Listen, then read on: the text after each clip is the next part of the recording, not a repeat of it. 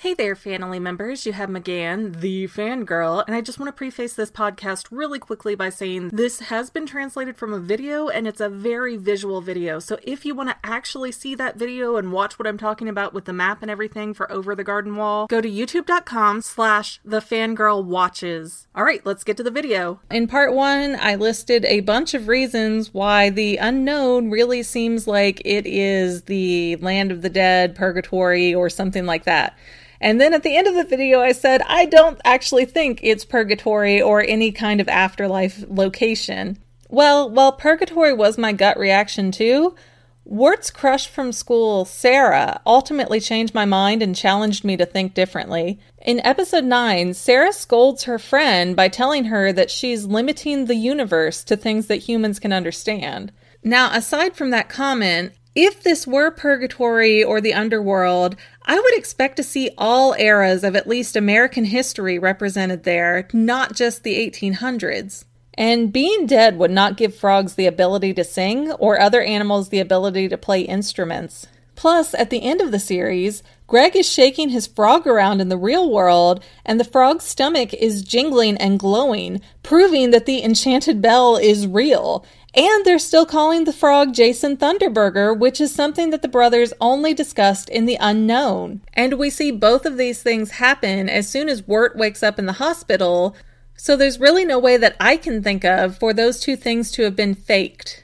At the very least, I think we can agree that the popular opinion is that Greg and Wirt had left their bodies and gone to purgatory, but if that had happened, there would be no physical way for the frog to have the bell in his stomach in the real world. That means the events of the show actually take place in the unknown, and it's not a metaphysical place for spirits, it's an actual physical location that they visited.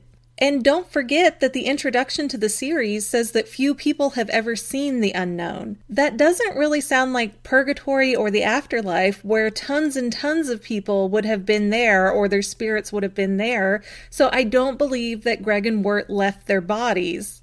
Also, if the unknown were truly the afterlife, we would not see so many Edelwood trees in the series. We were told that the trees grow out of lost souls who give up trying to find their way out of the unknown. The Beast, in a moment of desperation, also says that all who die in the unknown become Edelwood trees. So these trees are made from living bodies who end up in the unknown and die there. The unknown is not purgatory at all, because purgatory is a place for the souls of sinners to make amends so that they can enter heaven.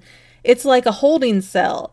And it's a place where the living can't really go, let alone return to the real world from purgatory.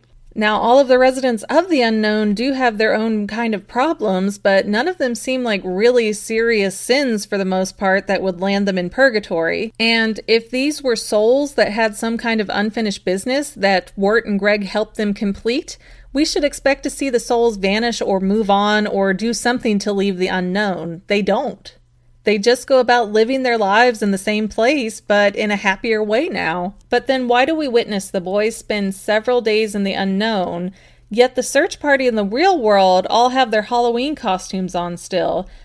And that means we can assume that only a few minutes or hours have passed in the real world, so how do we even try to explain the time difference there? Bear with me here, but I would like to make the claim that Greg and Wirt find a rift in time and space inside of the lake that they fall into. If you look at any given scene in this series, there are a lot of details in the background of every location. But look at this lake. Notice how there is no other life form in there whatsoever? No fish, no bugs, not even slime is shown anywhere. There's a few dead-looking plants towards the bottom of the lake, but that's about it. They don't even seem to be flourishing, and they look like they've been ripped up. So where is all the life in this lake? Sure, we do see a pair of ducks swimming on the surface, but under the surface of the water, there is nothing there.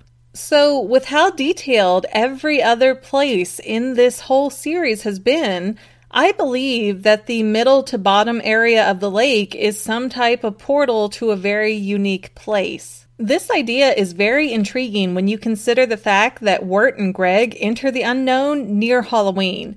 Halloween is supposed to be a time of year where the boundaries between worlds are weakened. Greg and Wirt, they find themselves entering a place where several worlds, times, and maybe dimensions have lined up. What I'm theorizing would be like standing at one of those tourist traps where 4 states meet. So while you would be looking at 4 different states at once, and you could cross over them easily, and they would all have their different laws, they would all still be just little tiny micro versions of each place. I have visual aids because I know that probably doesn't make sense to most people. If you look at the unknown as a place where multiple times, dimensions, or worlds meet up, then each color on this map would represent a different area that Wirt and Greg visited in the unknown. And yes, I do believe that they ultimately went around in a circle, but I'll get to that in a second. Now, just to clarify, the white lines that cut across every area of the map would be the sections of these other places that entered the unknown. So each place has a bigger and greater world beyond it, but Greg and Wirt can only access the small sliver that is in the boundaries of the unknown. And that is also the only area that the beast can go to. And having boundaries like this would explain why things are not universal across the entire map of the unknown. Like how turkeys are used instead of horses in the Pottsville area only, or how the area that would have Adelaide and Auntie Whisper is the only location with magical items. I mean, we see various types of unusual or supernatural things in the unknown, but only here do we ever see enchanted items. That's because all of these worlds are separate universes or timelines, and that's why most of these peoples and places don't seem to know anything about one another. Now, the route that I believe Greg and Wirt took started somewhere around here. They walked down to the mill, and then the woodsman specifically said that he sent them north.